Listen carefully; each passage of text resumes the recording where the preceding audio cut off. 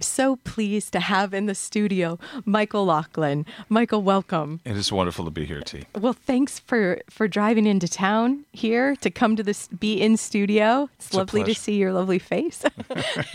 See, that's the advantage of radio, is that you can lie. It's no lie, Michael. It's no lie. And it's so exciting also to have your book out this year with Wayne State University Press, Trumbull Avenue, here. On the table with us. Thanks to Christina Stonehill for sending me a copy of this wonderful book, Trumbull Avenue. I'm very excited about it. I'm happy to be working with Wayne State Press. The folks are real pros, and it's a delight to have all this support. And you've lived your whole life in or around Detroit. That's is that right? Is that right, is correct, Michael? Yeah. That is. A number of years ago, we moved from Detroit to the house where we are now, just west of the city. But we really think of ourselves as Detroiters, and it's obviously this book comes out of years of work and life in Detroit, which has been a terrific gift to us. The generosity of the people and the generosity of musicians, which are in here a great deal. Thanks all for of picking, that has been a gift. Thanks for picking the music for today's show. We're going to be hearing John Coltrane's "A Love Supreme" during the breaks. It's a very important piece of music to me. How so? It's very intuitive because I'm not a musician, but my wife and I have spent all of our relationship going to hear jazz in Detroit, being around the Detroit jazz players, and really been affected by their generosity and their workmanship as artists.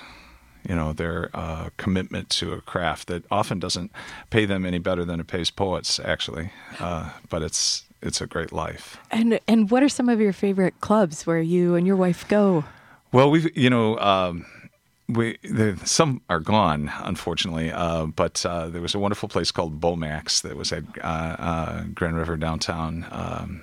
Gratiot downtown over in Harmony Park area.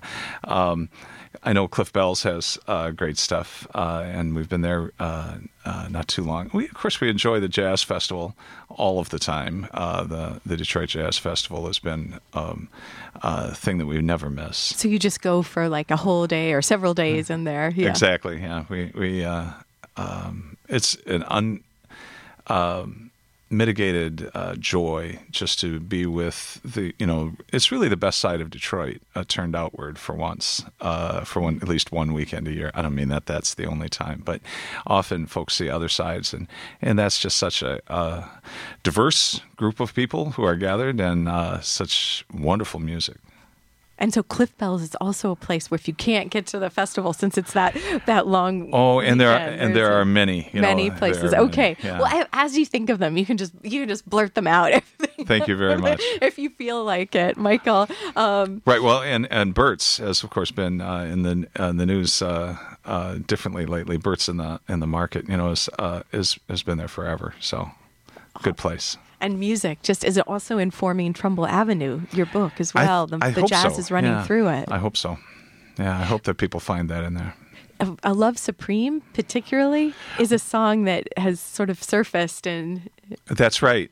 Interestingly, many years ago, one of the reasons it's called Trumbull Avenue is that there's a shelter on Trumbull Avenue run by the Catholic Worker, and adjoining the shelter, attached to the shelter, run by the same folk, is Manna Community Meal. Many years ago, when my wife was very involved in running it, we made a slideshow. I shot a couple hundred pictures, and we came up with a script, and with a little help from public radio, did an audio, and the audio faded in and out. A Love Supreme. My very intuitive musician friend, Jesse Paladowski, picked that piece of music, and it's always been really in my heart, partly because of that. Well, thanks for choosing it for today's show, too. Thank you. Because it'll weave in and out of your poems and the conversation. Well, my poems will try to have to work hard to live up to that level of musicianship. So, wonderful. Well, I have faith. I have faith in them. This is a good book. And you also, so you teach at the University of Detroit Jesuit High School. Correct. Right. I spend my time with teenagers. It's amazing. Yeah. It's wonderful to be welcomed into their lives as well. That's great. Yes. Yeah. How many years have you been a teacher? Because it seems like this is also a book not only about place, and I think I'd like, if you don't mind as well, if you're up for it, Michael, to talk about Detroit, which is infusing this book, a book of place, but it's Very also good. about work.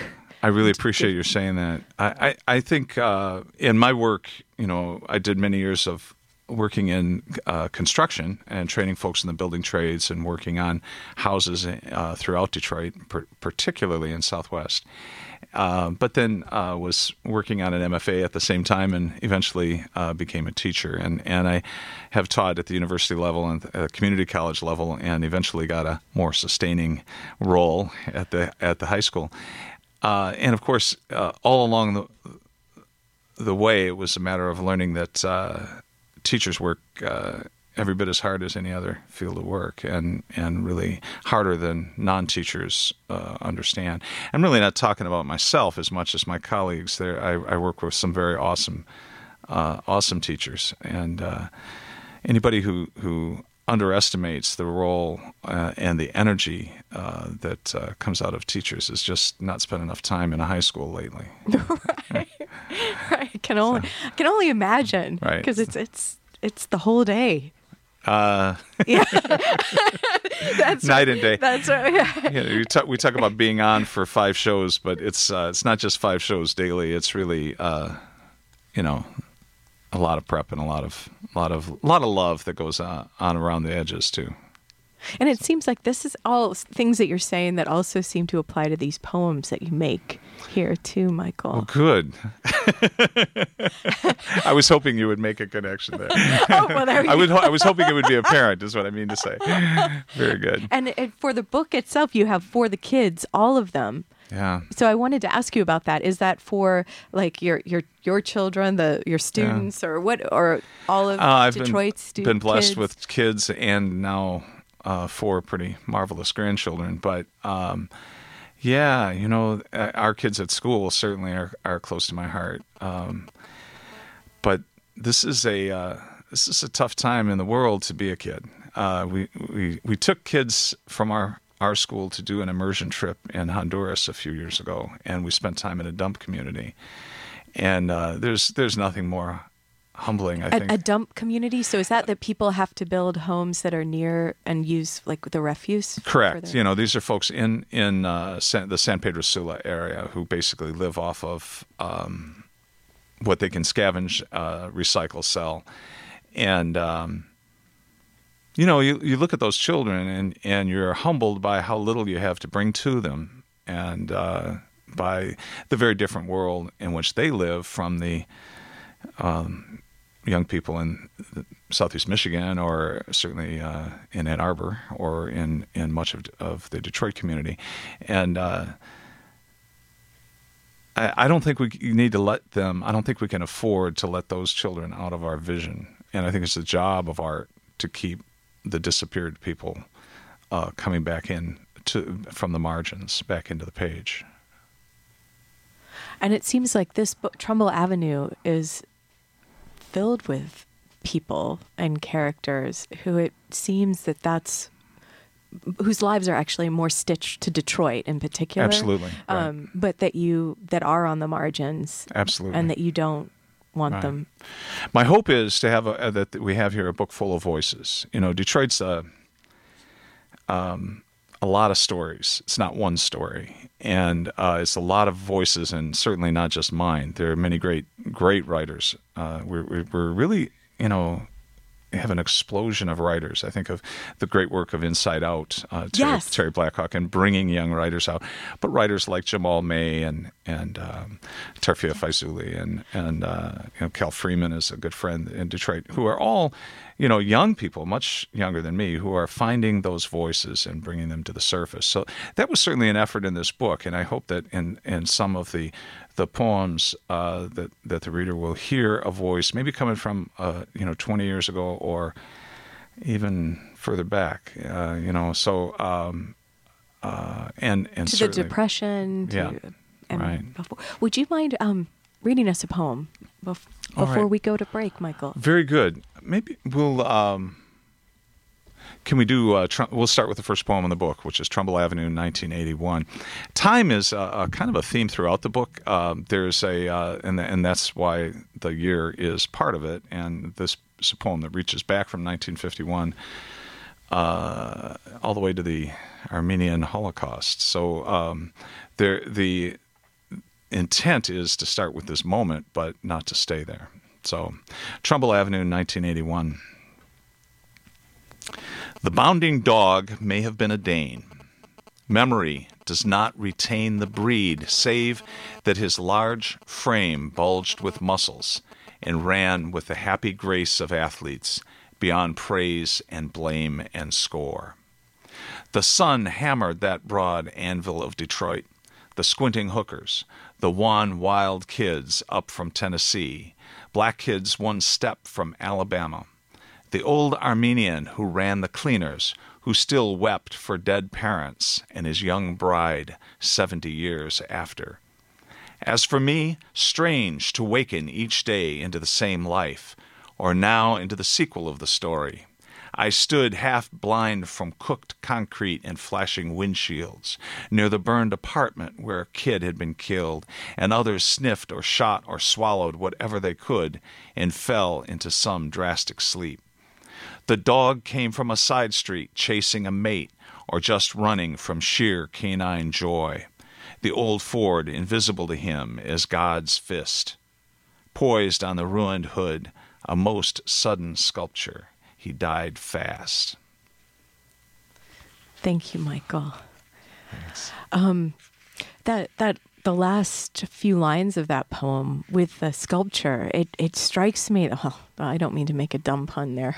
No, very good. The fist with God. It reminds me of the Joe Louis fist downtown, and how that's a sculpture, and somehow this it's like this. I don't know if that's at all even part of it, but somehow this echo of place. It felt like it was deep into that. I certainly hope that this poem and the other poems in the book are evocative of place. It is one of my priorities as a writer, is that the reader should be drawn into a corner that is somewhat unexpected. A corner of the world, a different angle of the light. And to understand something about the light in this particular place. Exactly. I mean, we have to. When we enter into a new place, we hear new stories. We are changed.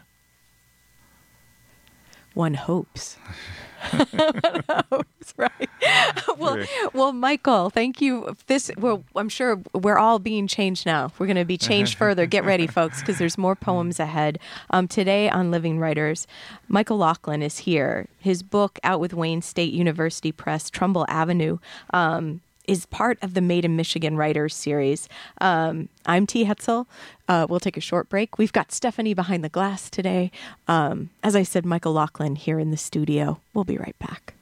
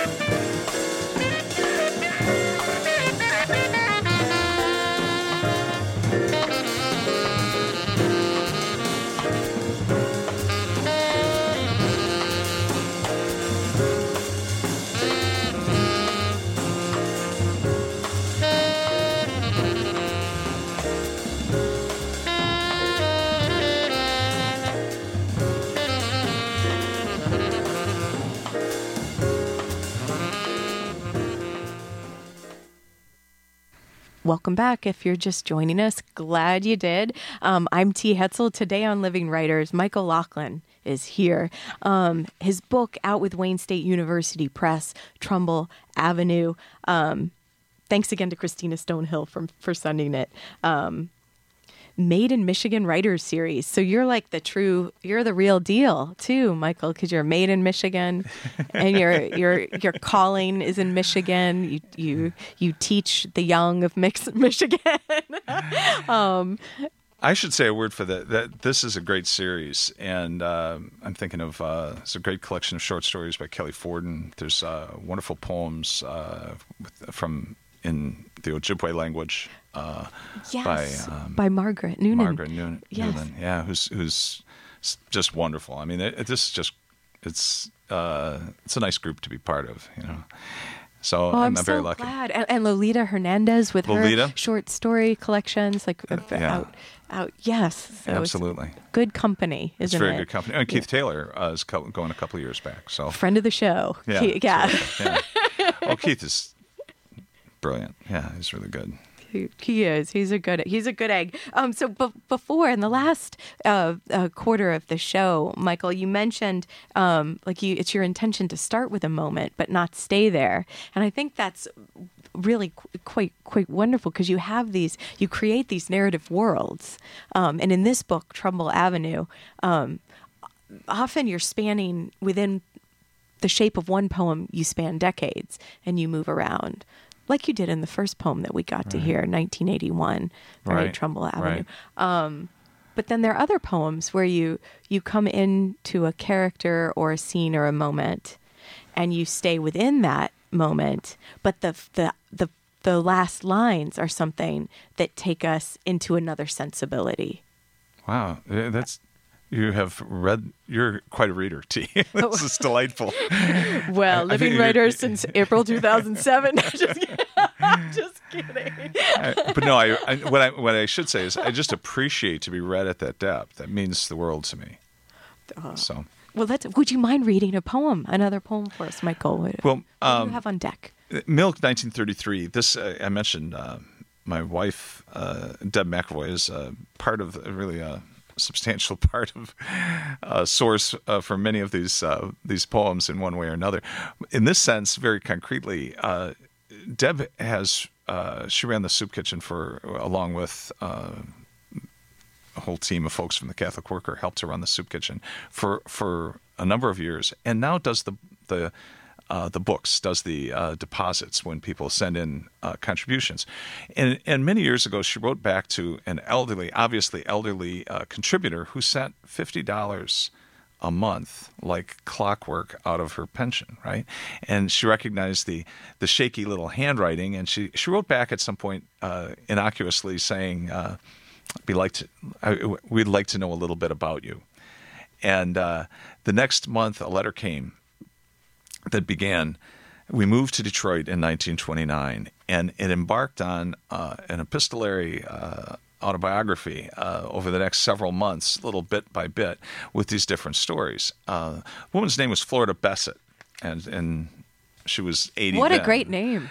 Yes, she was really a wonderful person, and we eventually met and visited with her, and that was many years ago. So and you said so, and this is the Catholic Worker. So if correct. People wanted to, they could donate to the soup kitchen. Oh, absolutely, Manna and Day House and Michigan students and other students frequently have done immersions there and participated as volunteers in different ways. So yes, that's welcome and needed. And this is the poem, though, that was inspired by.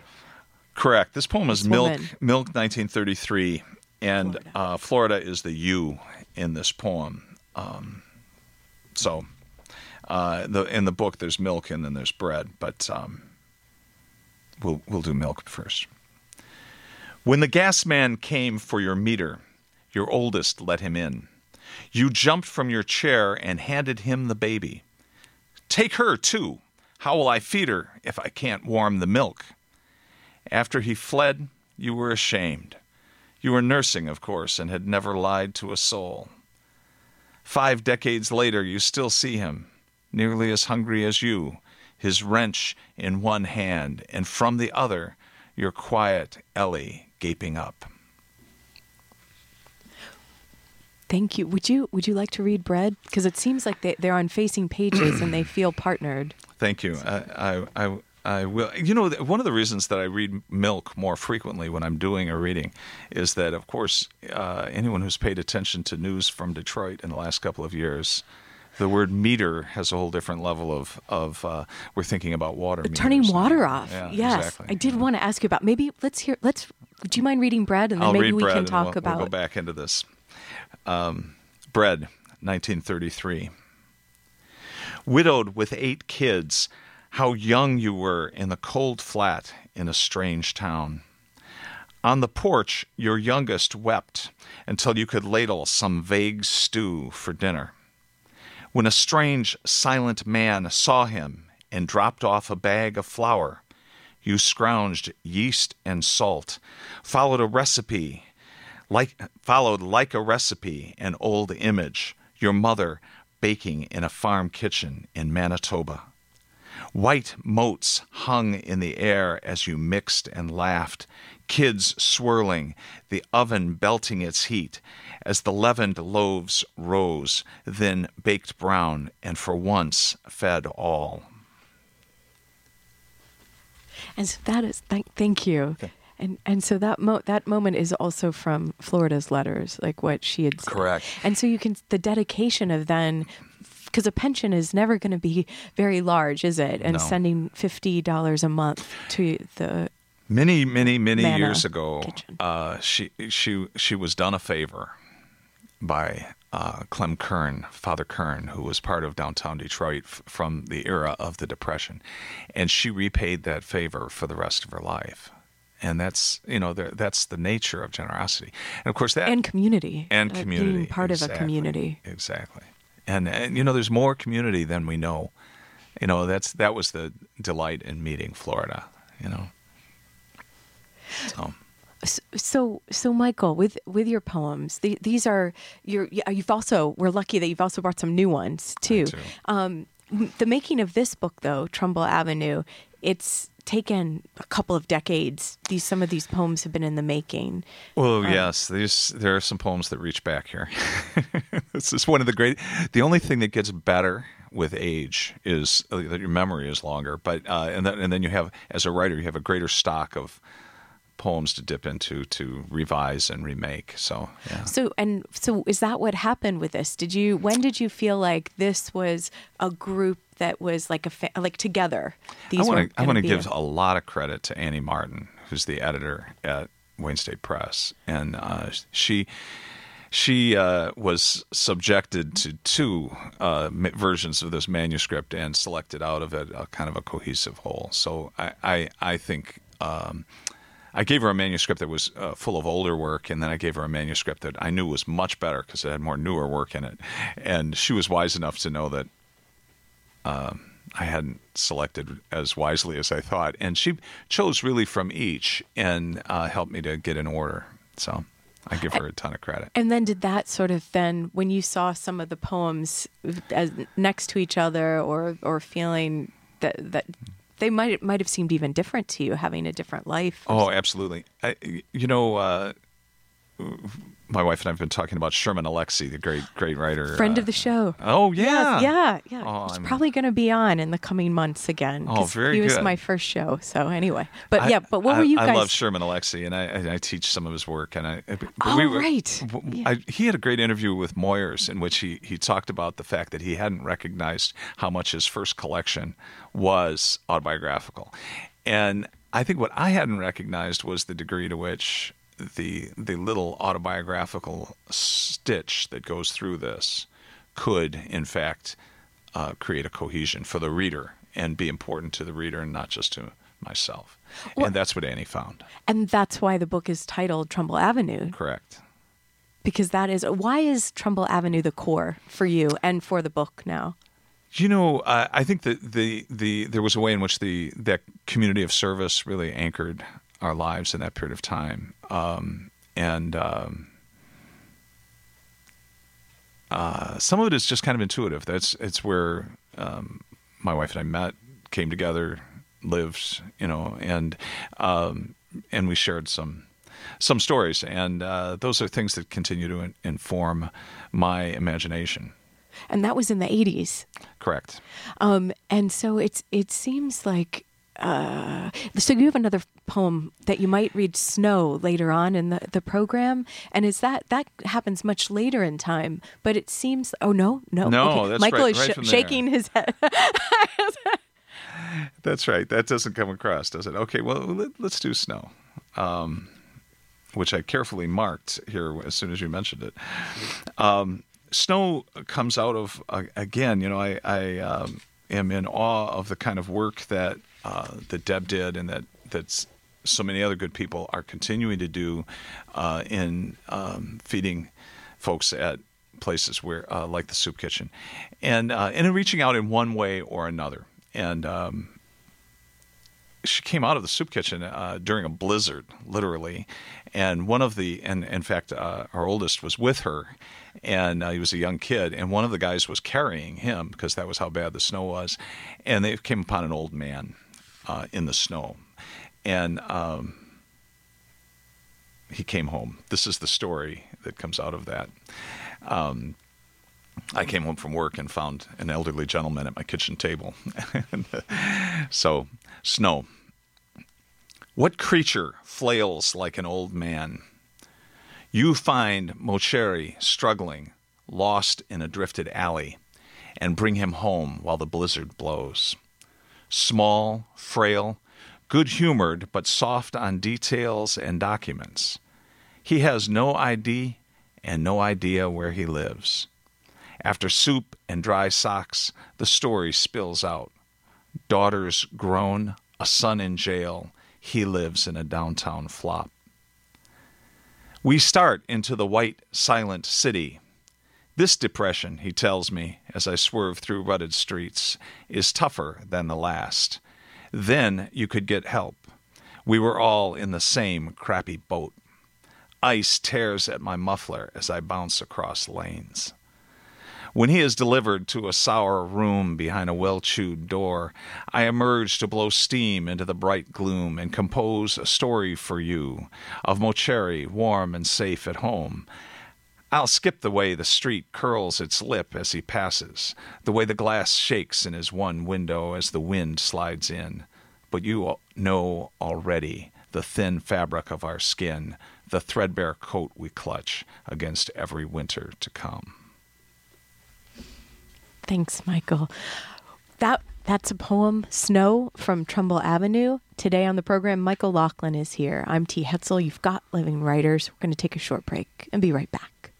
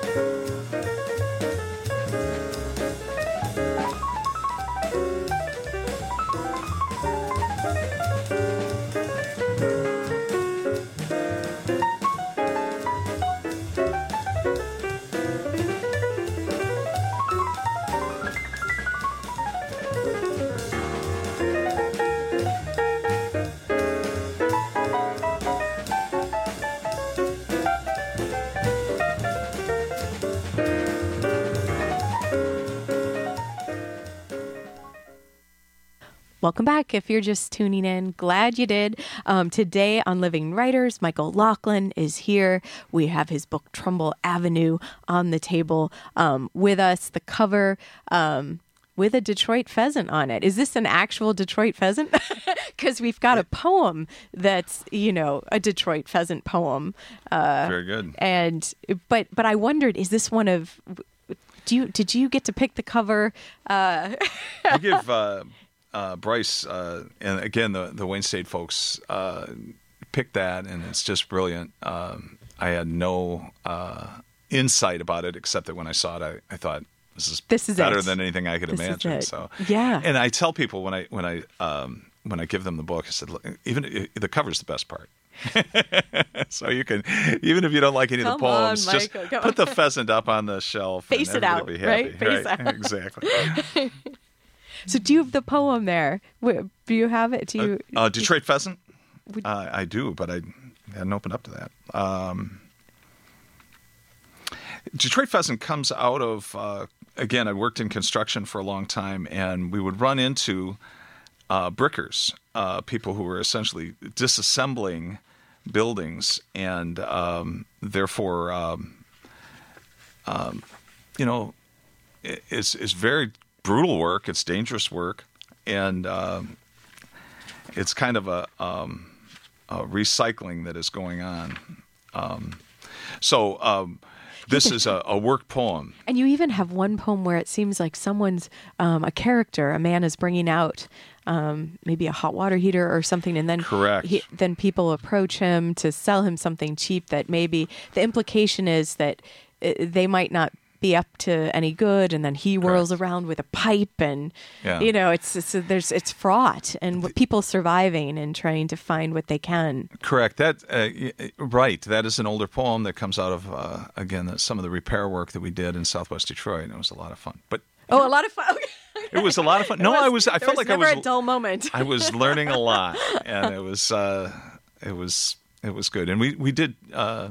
Do some training, and there's a photograph of John Worthington. So what about this? Could you tell us a little bit about why you chose, and then we'll get to Detroit pheasant, I promise everyone, why this image to begin the book? I think it's right after the title page. It's kind of a heroic image of my old friend carrying a sledgehammer over his shoulder.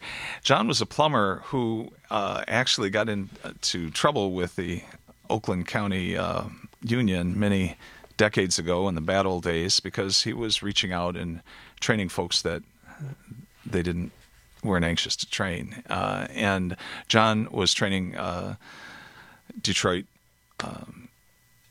black men to be plumbers, and he trained many women to be plumbers. And he had 5 daughters, so he was always drawing women in. They were all better at doing everything than any of us guys were, but he was always drawing in, therefore, women who were in the looking for work. But he showed up. That was actually a photograph taken at a demonstration to bring money into low-income housing in Detroit, and we built the front of a house as part of the demonstration. So John was all over that. He thought that was great. What I had to try to orient him to was that, you know what, the folks are going to be here, our teachers and social workers.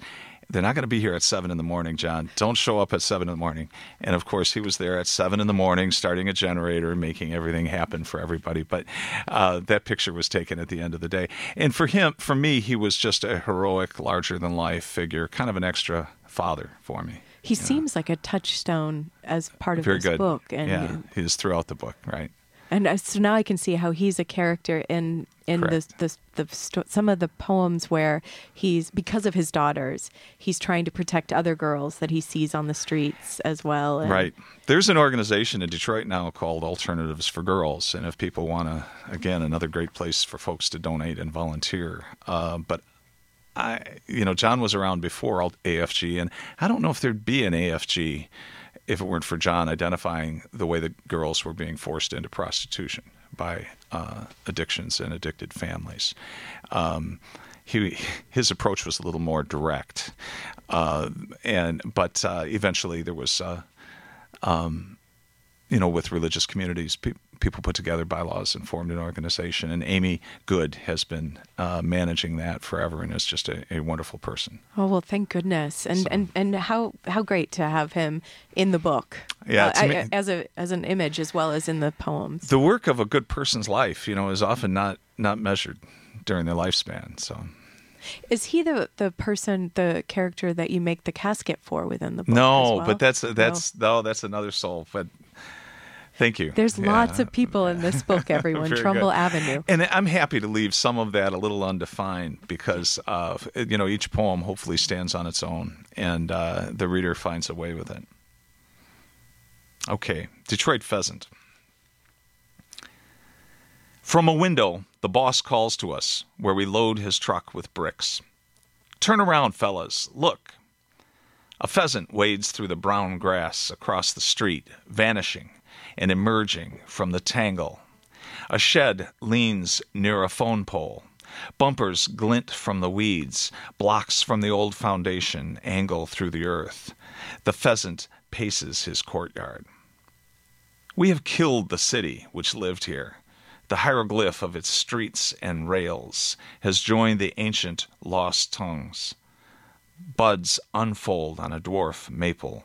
A rooster hollers. That "we" seems pretty important there. Very good. Yeah, that's an interesting question. I am always longing for, reaching for a connection with community, and American poets are hesitant to speak for a we. We get lost in our little I sometimes. Latin American poets,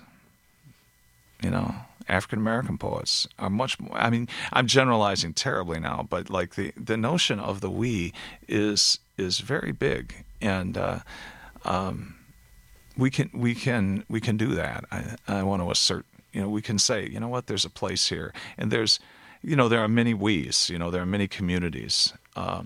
But here, what I'm really, the notion that a city is a kind of language, and that is being taken apart and put back together differently. It's all dying, it's all being reborn. And in the midst of all of this, there's this moment of beauty.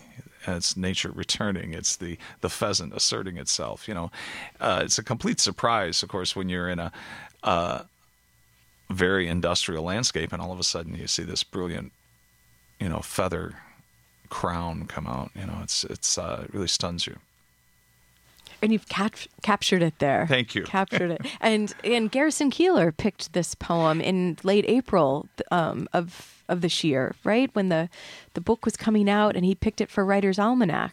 I really appreciate the work that he does in terms of reaching out and giving some visibility, along with some very well-known names, giving some visibility to writers who are less known, so that was very generous of him. And it must be pretty wild to hear his voice reading your poem, the poem that it's so clearly, your voice. And well, especially since I had no foreknowledge that it was happening. I was really stunned. Yeah. You're just listening to the radio. Doo-doo-doo.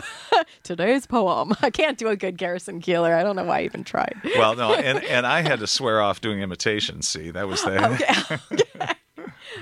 Very good. So what will you read for us now? Well, we've been listening to all this wonderful Coltrane, so maybe I'll read a poem that comes from Alabama. After the church bombing, and again, I hate to even touch on this, but it is so current. After the church bombing in which the 4 girls were killed in 1963, Coltrane wrote this incredible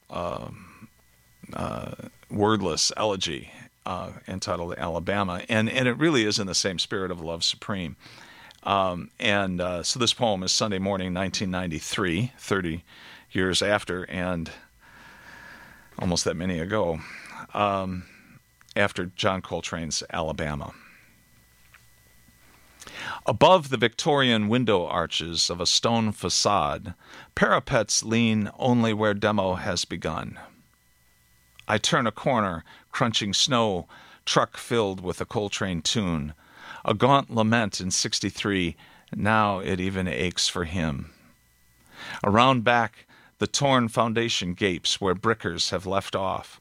Someone has graffitied the firewall, memory, brushed on in white. Bricks flare, glazed sidewalks shine, and steam is ripped from manholes in lucent sheets. If these were silent, even the stones would cry out. Stones weep. Brick and mortar bellow like a reed calling on God, like a mother keening, like 4 girls killed again and again, hoping and dying among the stones and song and the vacant prayer of an empty street. And of course, reading this after South Carolina, is almost hard to do. Just at the moment, you kind of feel like the past is past. You're reminded that the past isn't past. And I appreciate you letting me read that. I haven't read it in a while. Well, thanks for reading it for us, Michael. And moving through time there, this is another example of how that's something that you're always consider. It's something that your work is doing. One of the things I try to get across to the young kids I teach, I think there's an illusion in youth that you're only living in one moment. You're never only living in one moment. And of course, the older mind can't avoid that reality because we're always experiencing 2 or 3 things at the same time in memory and presence. And history, the job of the poet is memory. The job of the poet is a mnemonic job. It is the task of bringing to bear the lessons and the reality of the past, which leaders, demagogues kind of like to kind of shift that aside and pretend, well, what's the big deal with the Confederate flag? Memory insists.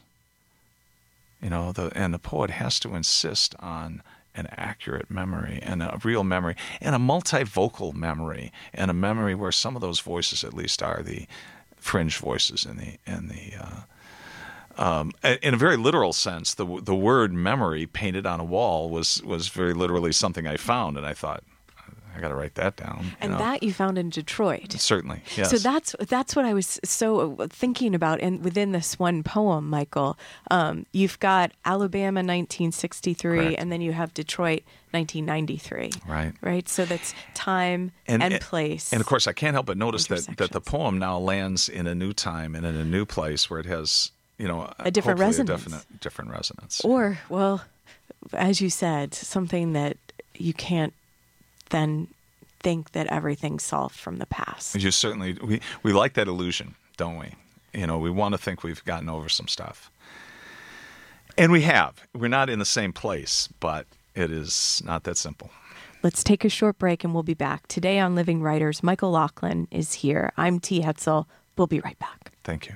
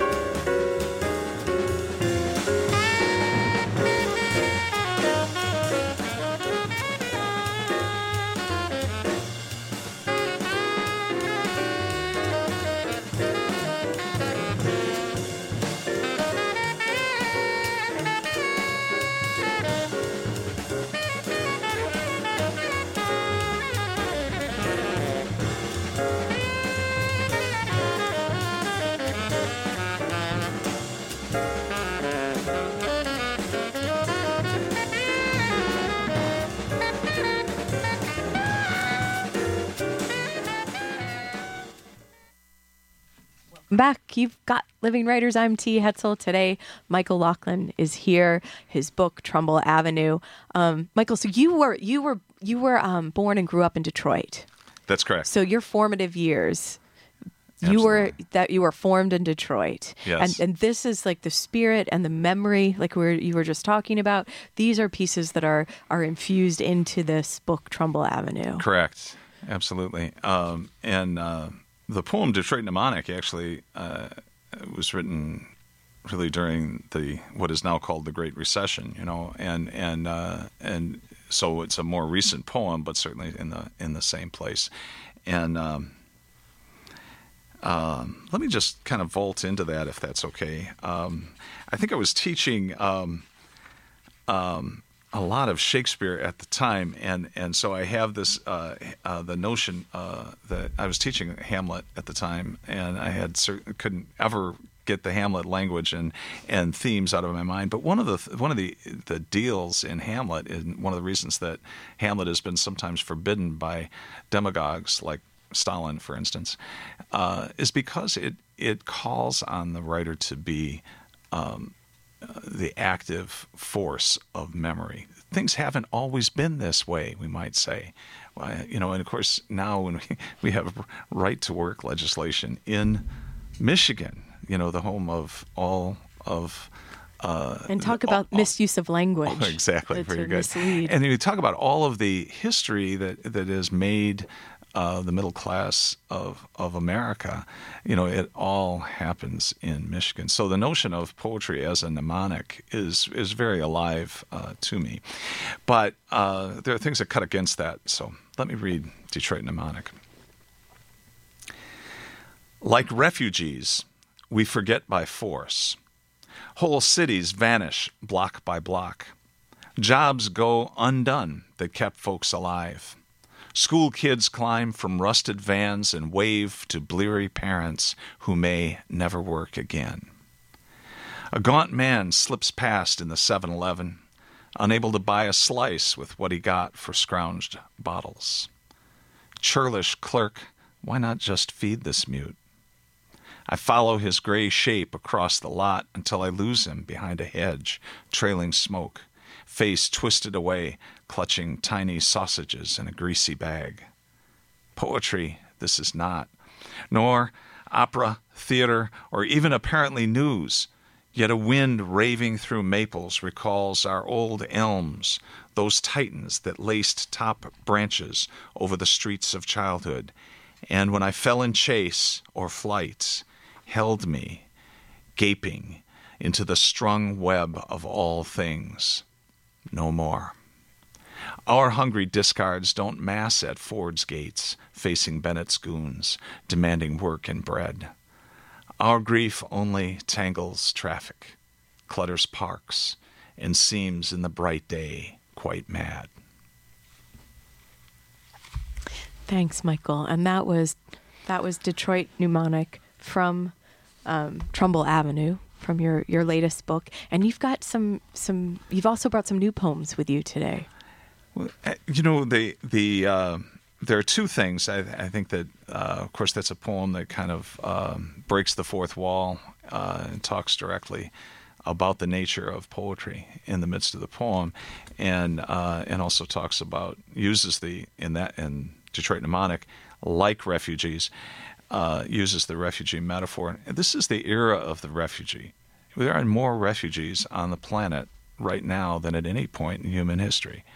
The lead stories in today's news are refugees storming the channel to try to flee war from Syria and find work somewhere, or flee from one place to another. And I don't mean to oversimplify it or overgeneralize it. All of those individuals have stories. But in this case, in this poem, I make it one person. And the poem also has a title referring to the act of writing, If This Were Metaphor. Ah. Someone is walking along the side of a road. Even if you read this on a savage night, she's walking. Maybe she's found shelter for now on someone's couch or in a car left unlocked because a driver forgot, intent on sprinting through driven snow to warmth. Even asleep, she walks, dreams the flight, longs for a rest she hasn't known for so long it seems as though rest happened to another woman. Sometimes a man walks this road instead. It's all the same. The hammer mark of each step remains, the bite of cracked shoes, the strained dignity of unbroken strides, limp or no, the cavernous night carried into the next morning, the next hungry town.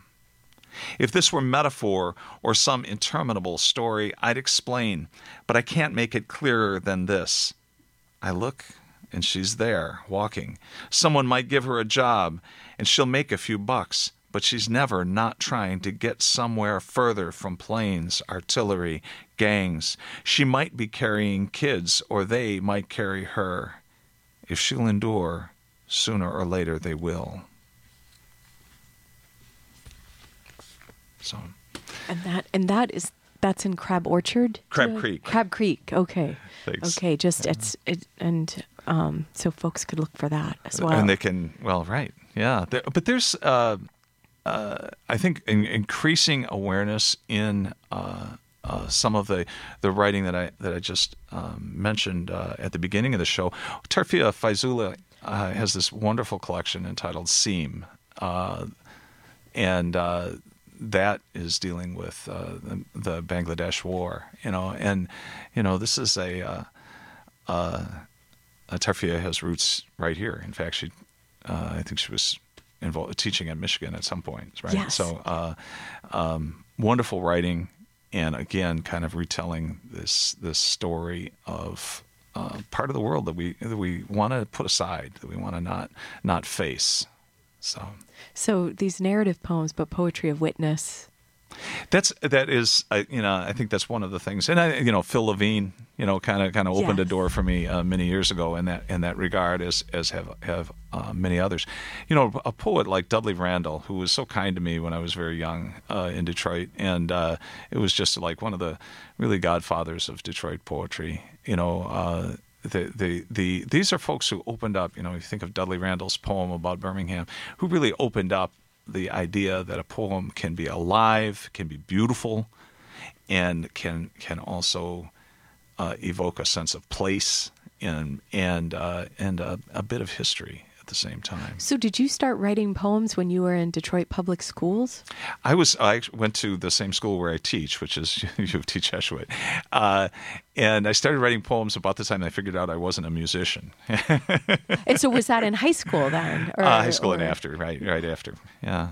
And I had a young child very early, my lovely daughter, and but right then was going off to the MFA program, which became finally Warren Wilson MFA, right? Yeah. So it was kind of woven into my early adulthood, certainly. So. And is that when you met Thomas Lux? I worked with Tom Lux, right? Yeah. He writes he's a sweetheart. About your book. He's blurbed it and he said, "Read it aloud and it will sing for you." I hope that's so. He's a very kind. He's been a great inspiration to a lot of terrific writers, including Jamal May from here. I think worked with Tom too. So he's a great soul.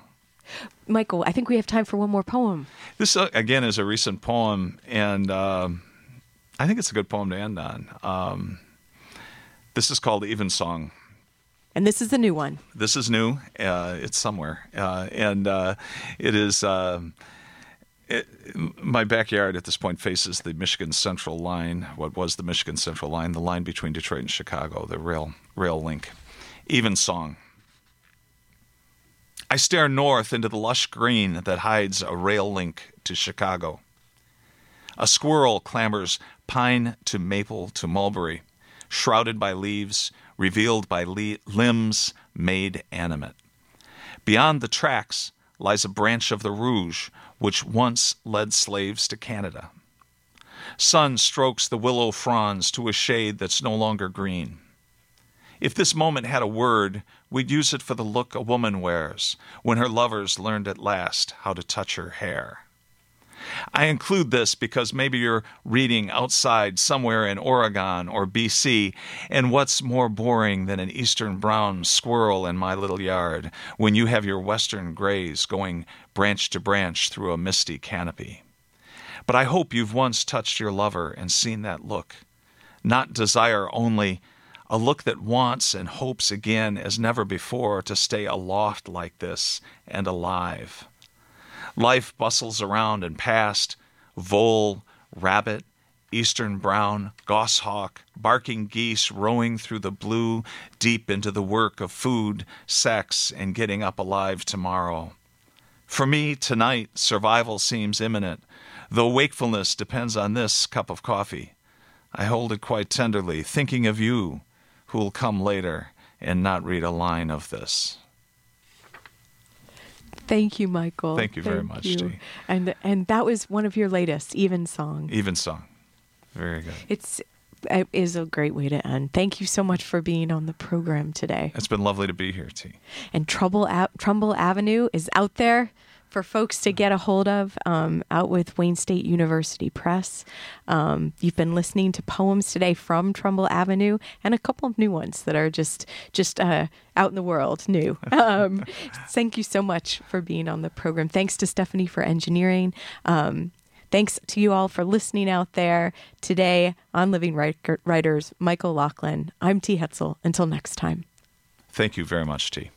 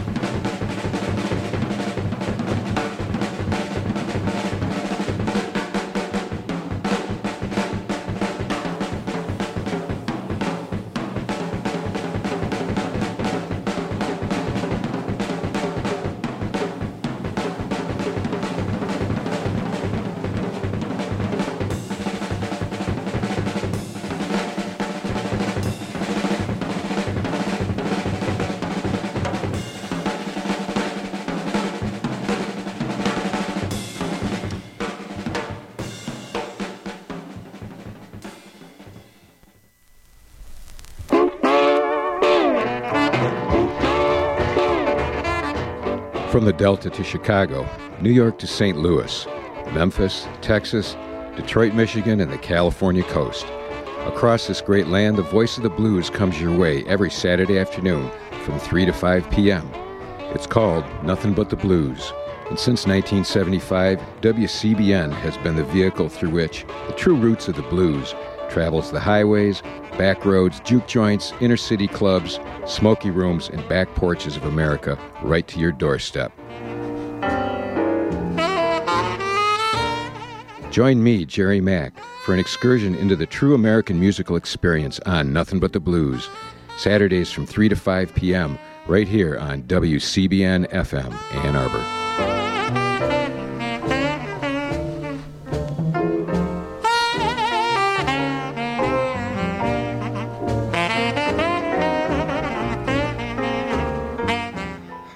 Yes, it's WCBN and es el tiempo de la explosión banda.